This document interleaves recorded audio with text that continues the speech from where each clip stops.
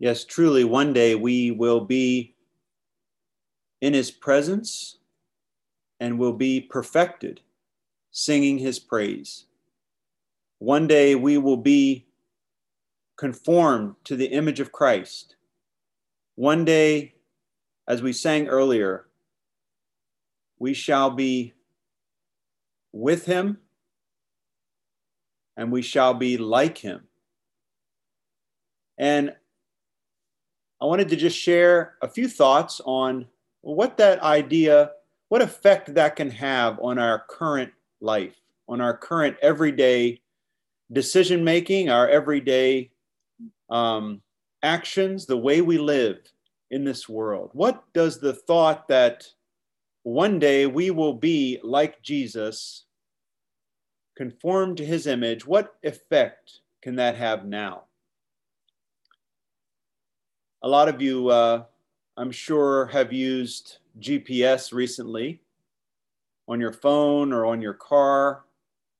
And you might have had that experience where you're driving along and you miss your turn and start wandering off. And you get that little notification, make a U-turn. Make a U-turn. I remember when Maurice was young, we were going somewhere and yeah, he remembers, we were trying to find Chase Bank apparently. And everywhere we went, you just heard this, make a U-turn, make a U-turn. We were obviously going the wrong way, but we couldn't find our way.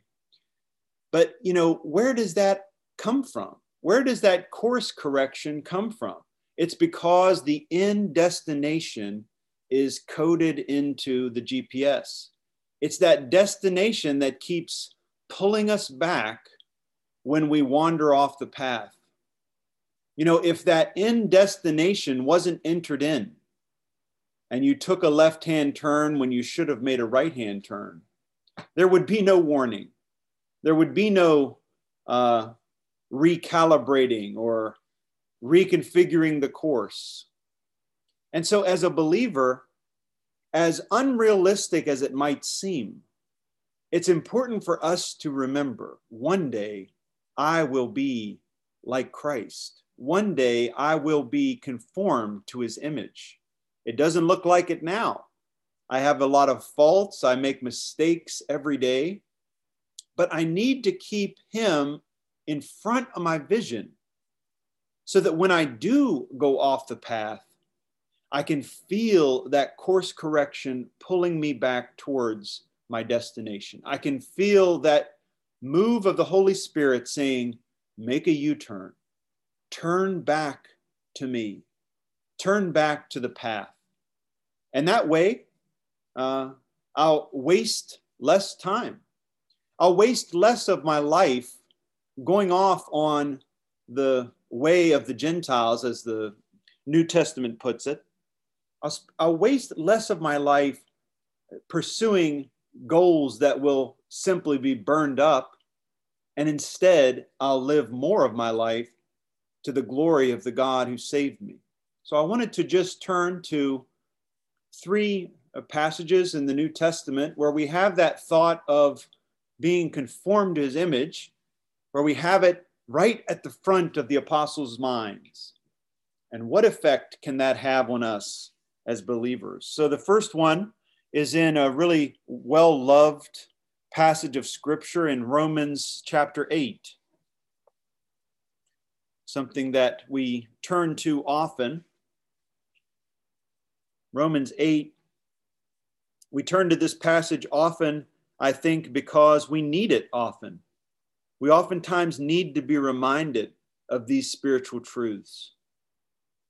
And that's why this is a great chapter of the Bible to read every now and then, to commit portions of it to memory so that you can meditate on it, that the Spirit can bring it to mind so that it can be that course correction when you go off, veer off the pathway. But the passage I have in mind starts in verse 28 and goes on to, I think, 34. It says, and we know that for those who love God, all things work together for good, for those who are called according to his purpose. And we know that verse really well, but it's good to see it in its context also. For those whom he foreknew, he also predestined to be conformed to the image of his Son, in order that he might be the firstborn among many brothers. And those whom he predestined, he also called. And those whom he called, he also justified. And those whom he justified, he also glorified. Why does Paul say this here? Why does he bring this powerful truth to the mind of the Roman saints? It's so that they will not lose heart. It's so that they will be encouraged as they struggle in this life. Because as he goes on to say in the rest of this passage, this is where we have that beautiful truth. Nothing can separate you from the love of God. It doesn't matter if you go through suffering, if you go through persecution, if you go through failure, even personal failure. Nothing can separate you from the love of God. How can we know? We know because God predestined you to be conformed to the image of his Son before the foundation of the world.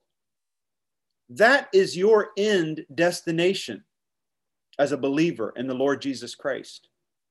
You will get there. How do we know that? Because he is faithful. The work that he has begun, he will bring it to completion. And so it's important to have those just huge spiritual truths in mind so that as we're going through these little experiences in life, we don't get discouraged. We need to know something bad happened to me this week. Or maybe even I did something bad this week. That is one of those all things that he is going to work to my good and to his glory. That is one of the things that God, in all of his wisdom, is going to weave together into a beautiful tapestry as I am conformed to the image of his Son. It helps us to get up and dust ourselves off and get back into the race. So this is sort of the first passage where we see that idea that we will be conformed to the image of his Son and what effect that can have on us. The second one is in the next book of the Bible, 1 Corinthians. We sang a little bit about it this morning. Whoops. 2 Corinthians, sorry. Sometimes it's easy to get our Corinthians mixed up. 2 Corinthians 3.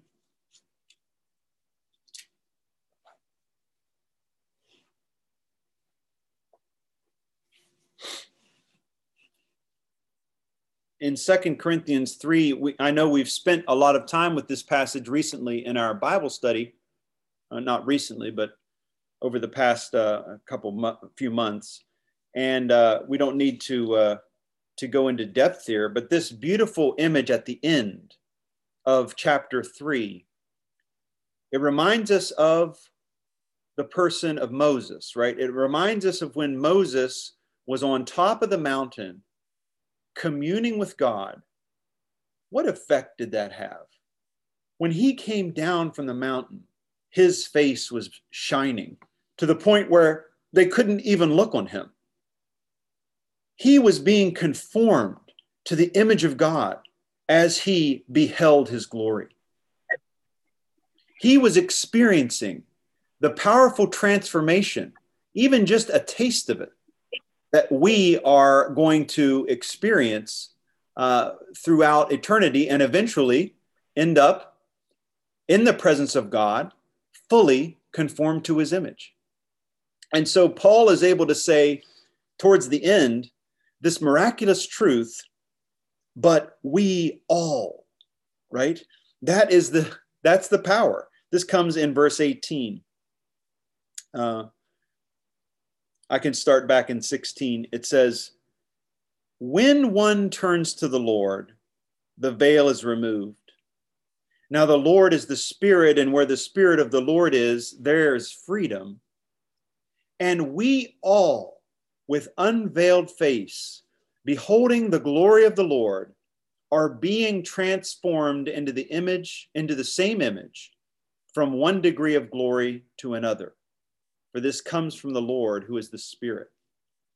So Paul is able to say, this thing that you read about Moses, this one unique person in all the millions of Israel at the time, it's true of all of us. We all, as we behold the Lord, as we behold his glory in the reading of the word, as we behold his beauty, as we see the life that he lived, we see the glorious truths that he taught. As we watch that, as we look at it with our eyes of faith, the Spirit of God is transforming us step by step, one little bit at a time, into the same image. Isn't that amazing to think about? It turns our personal time with the Lord, it turns it into a cosmic experience. It's not just, oh, I'm just going to read my Bible for 5 minutes and then go about my day. That process that you're undergoing, that activity that you're engaging in as you wake in the morning and bow before the Lord and say, speak to me, show me the Lord Jesus this morning.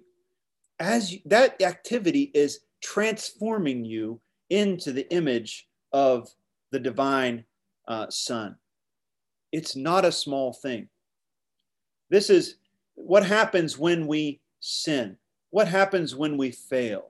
A lot of times we close our Bibles and we get discouraged and we say, well, I messed up. I'll have to wait and get myself back together and then I'll come back to the meeting, or then I'll open my Bible again. Don't wait. When you fail, when you mess up, when you go off track, open your Bible. Return to him. It says, when you turn to the Lord, we all, with unveiled face, are being transformed.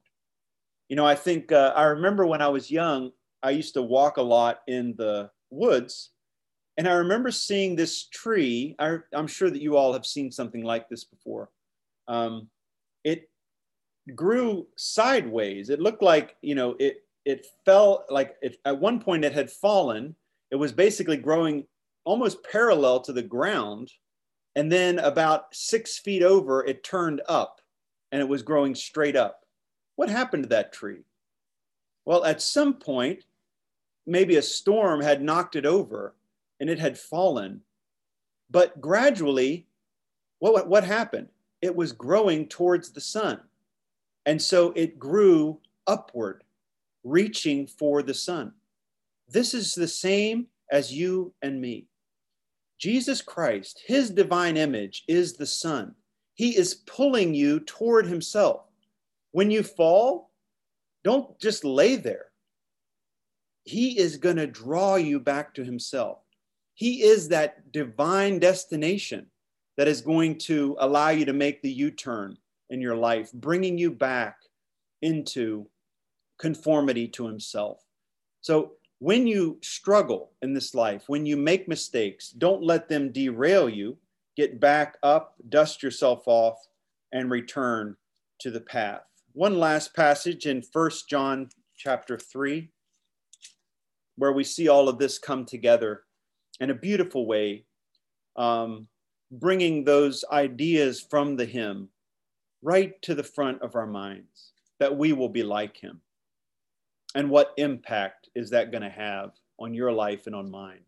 1 John chapter 3.